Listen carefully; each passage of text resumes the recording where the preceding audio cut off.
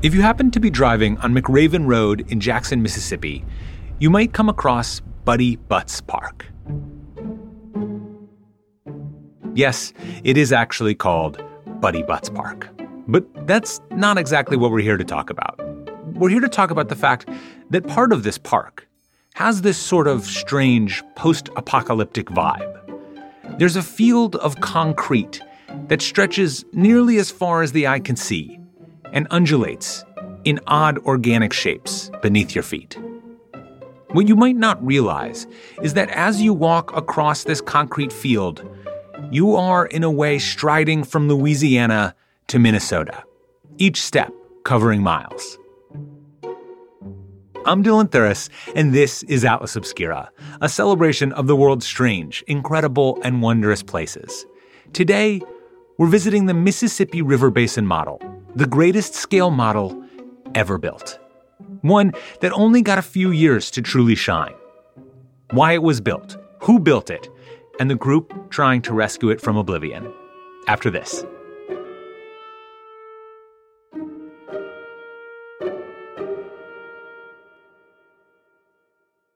If you're looking for a place where the wide open skies and the towering mountains inspire you to find an untapped part of yourself, you might want to take a trip to Wyoming. It's a place where bold, curious spirits forge their own way on all types of adventures. There is no shortage of iconic, expansive landscapes out there. You can discover breathtaking hikes, stunning state parks, authentic Western culture, and other historic sites, along with the tales of famous outlaws like Butch Cassidy and pioneers like Buffalo Bill Cody. The truth lies west. Discover yours at travelwyoming.com. Discover why critics are calling Kingdom of the Planet of the Apes the best film of the franchise. What a wonderful day! It's a jaw-dropping spectacle that demands to be seen on the biggest screen possible. I need to go. Hang on. It is our time. Kingdom of the Planet of the Apes, now playing only in theaters. Tickets on sale now. Rated PG-13. Some material may be inappropriate for children under 13.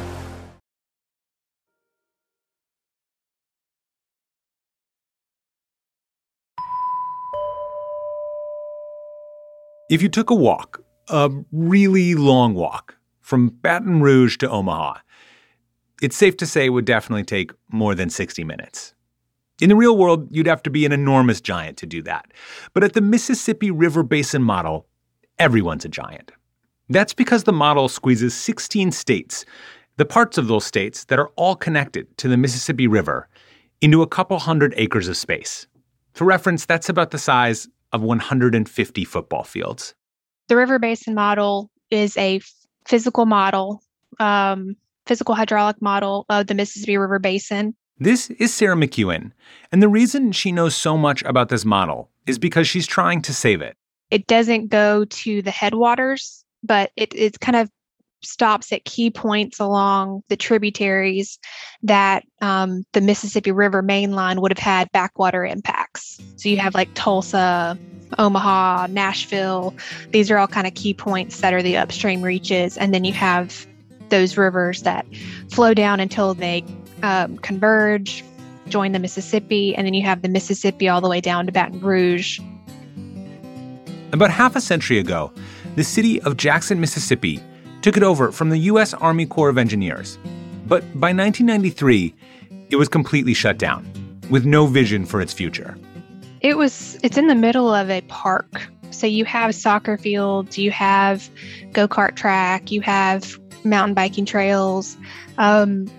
But to my knowledge, besides kind of mowing it initially to keep the trees and vegetation contained, that was really all that was done. I don't necessarily know if the thought was there that this could be something. So the River Basin model sat there dormant for decades. Eventually, it was forgotten.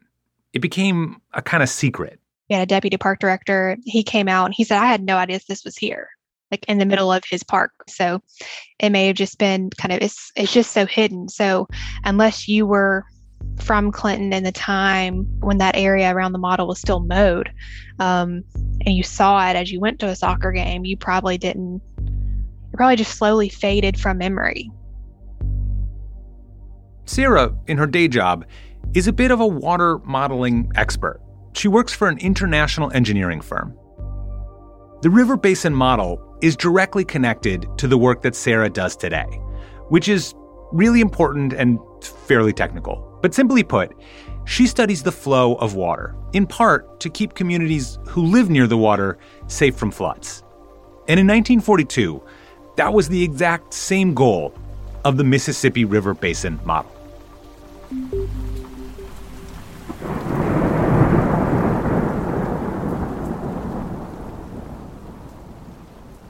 Nearly a century ago, the United States saw the most destructive river flood in its history, the Great Mississippi Flood of 1927. The flooding stretched from Illinois all the way down to Louisiana, and in one part of the Mississippi, the river stretched 80 miles wide. The disaster took the lives of approximately 500 people, and it displaced hundreds of thousands. Herbert Hoover called it the greatest peacetime calamity in the country's history. It ended up costing the feds about a third of their budget, more than $1 trillion in today's terms. So the Army Corps of Engineers built a bunch of levees up and down the Mississippi River. But then, just 10 years later, it flooded again. The problem was just too big to understand. So when Lieutenant Eugene Raybould proposed an idea that would allow the Army Corps of Engineers to actually see what was going on, to understand the problem, they went for it. They wanted to have this model because it's important to know that if you construct something here, are you having unintended consequences somewhere else, whether that's driven by the flooding conditions, whether that's driving the low flow drought conditions, whether that's having environmental impacts, are you reducing access for fishermen?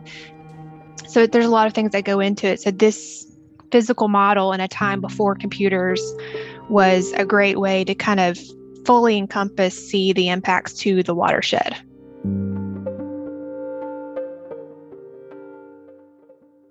Just a few years after that second big river flood, the location for the river model was acquired, and the site was actually next door to a prison of war camp.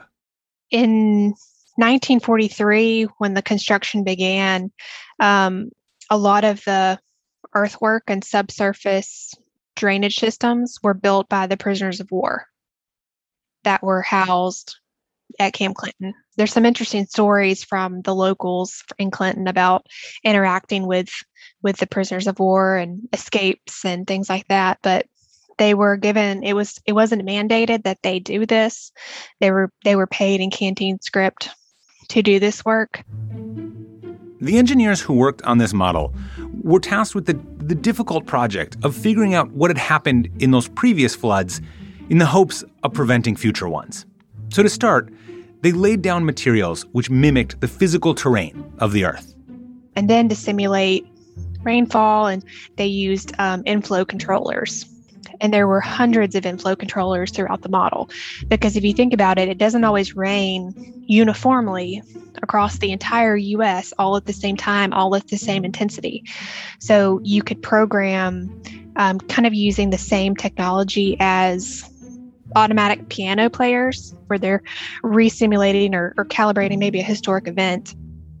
Sarah said that after plenty of testing, they started to see just how accurate this model was proving to be. They matched within tenths of feet of recorded data. So they felt pretty confident that as far as historic events, they were getting the same results. Once they felt confident about the model's accuracy, they could start running theoretical situations. They'd play out different severe rainfall scenarios and respond. This helped them see some of those unintended consequences of flood mitigation. They finally had the bird's eye view that they needed to achieve their goal. What's going to resolve the issue with the least amount of impact to our citizens and those that we're called to protect? So I would say it had to be an incredibly difficult job to the modeling part probably was really fun to kind of troubleshoot and problem solve. I feel like that's the heart of engineering. But then to say with confidence to someone that's going to have to operate those floodways, yes, I am 100% confident this will resolve your issue. That had to be an incredibly difficult decision. And I know it can't be taken lightly by anybody that uses any of this information even today to make those decisions. Like, I don't think anybody takes those decisions lightly.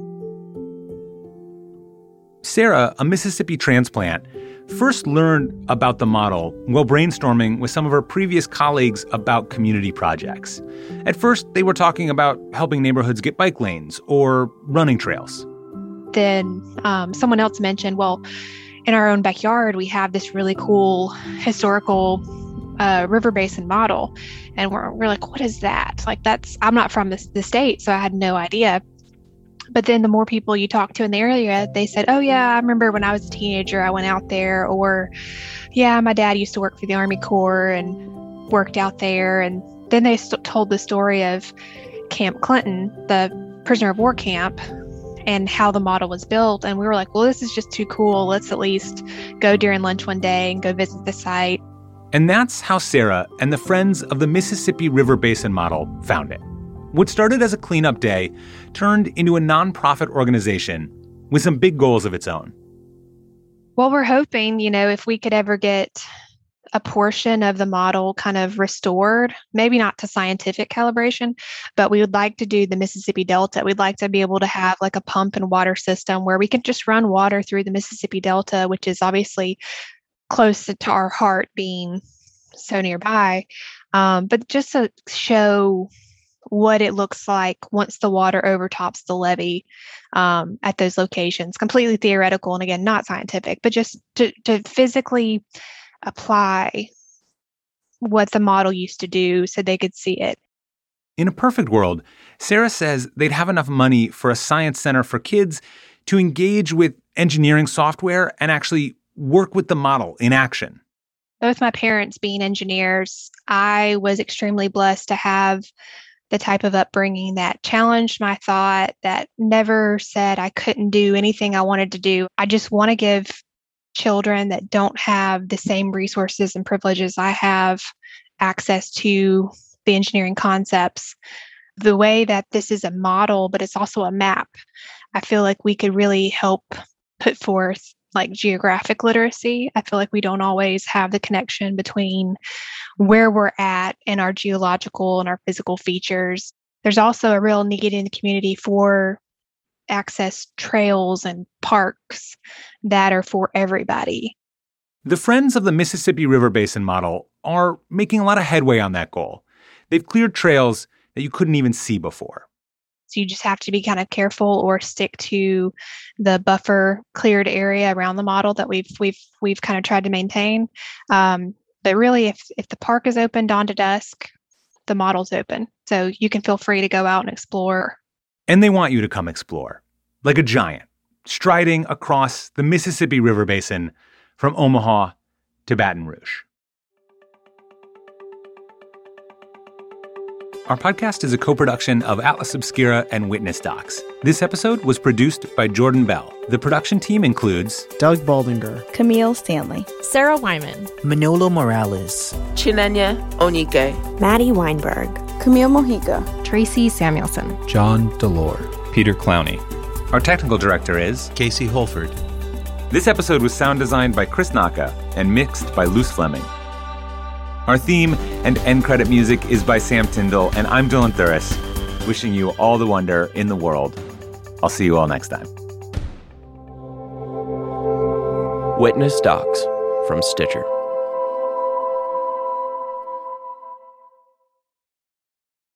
At Radiolab, we love nothing more than nerding out about science, neuroscience, chemistry. But we do also like to get into other kinds of stories. Stories about policing or politics, country music, hockey, sex, of bugs. Regardless of whether we're looking at science or not science, we bring a rigorous curiosity to get you the answers. And hopefully make you see the world anew. Radiolab, adventures on the edge of what we think we know. Wherever you get your podcasts. Hi, I'm Lale Arcoglu, host of Women Who Travel. Women Who Travel is a transported podcast for anyone curious about the world. We talk to adventurers and athletes. I've raced the Godzone Adventure Race, which is on the South Island and goes through the mountains down in the Southern Alps on New Zealand. That was 8 days spent out in the wilderness. And chefs.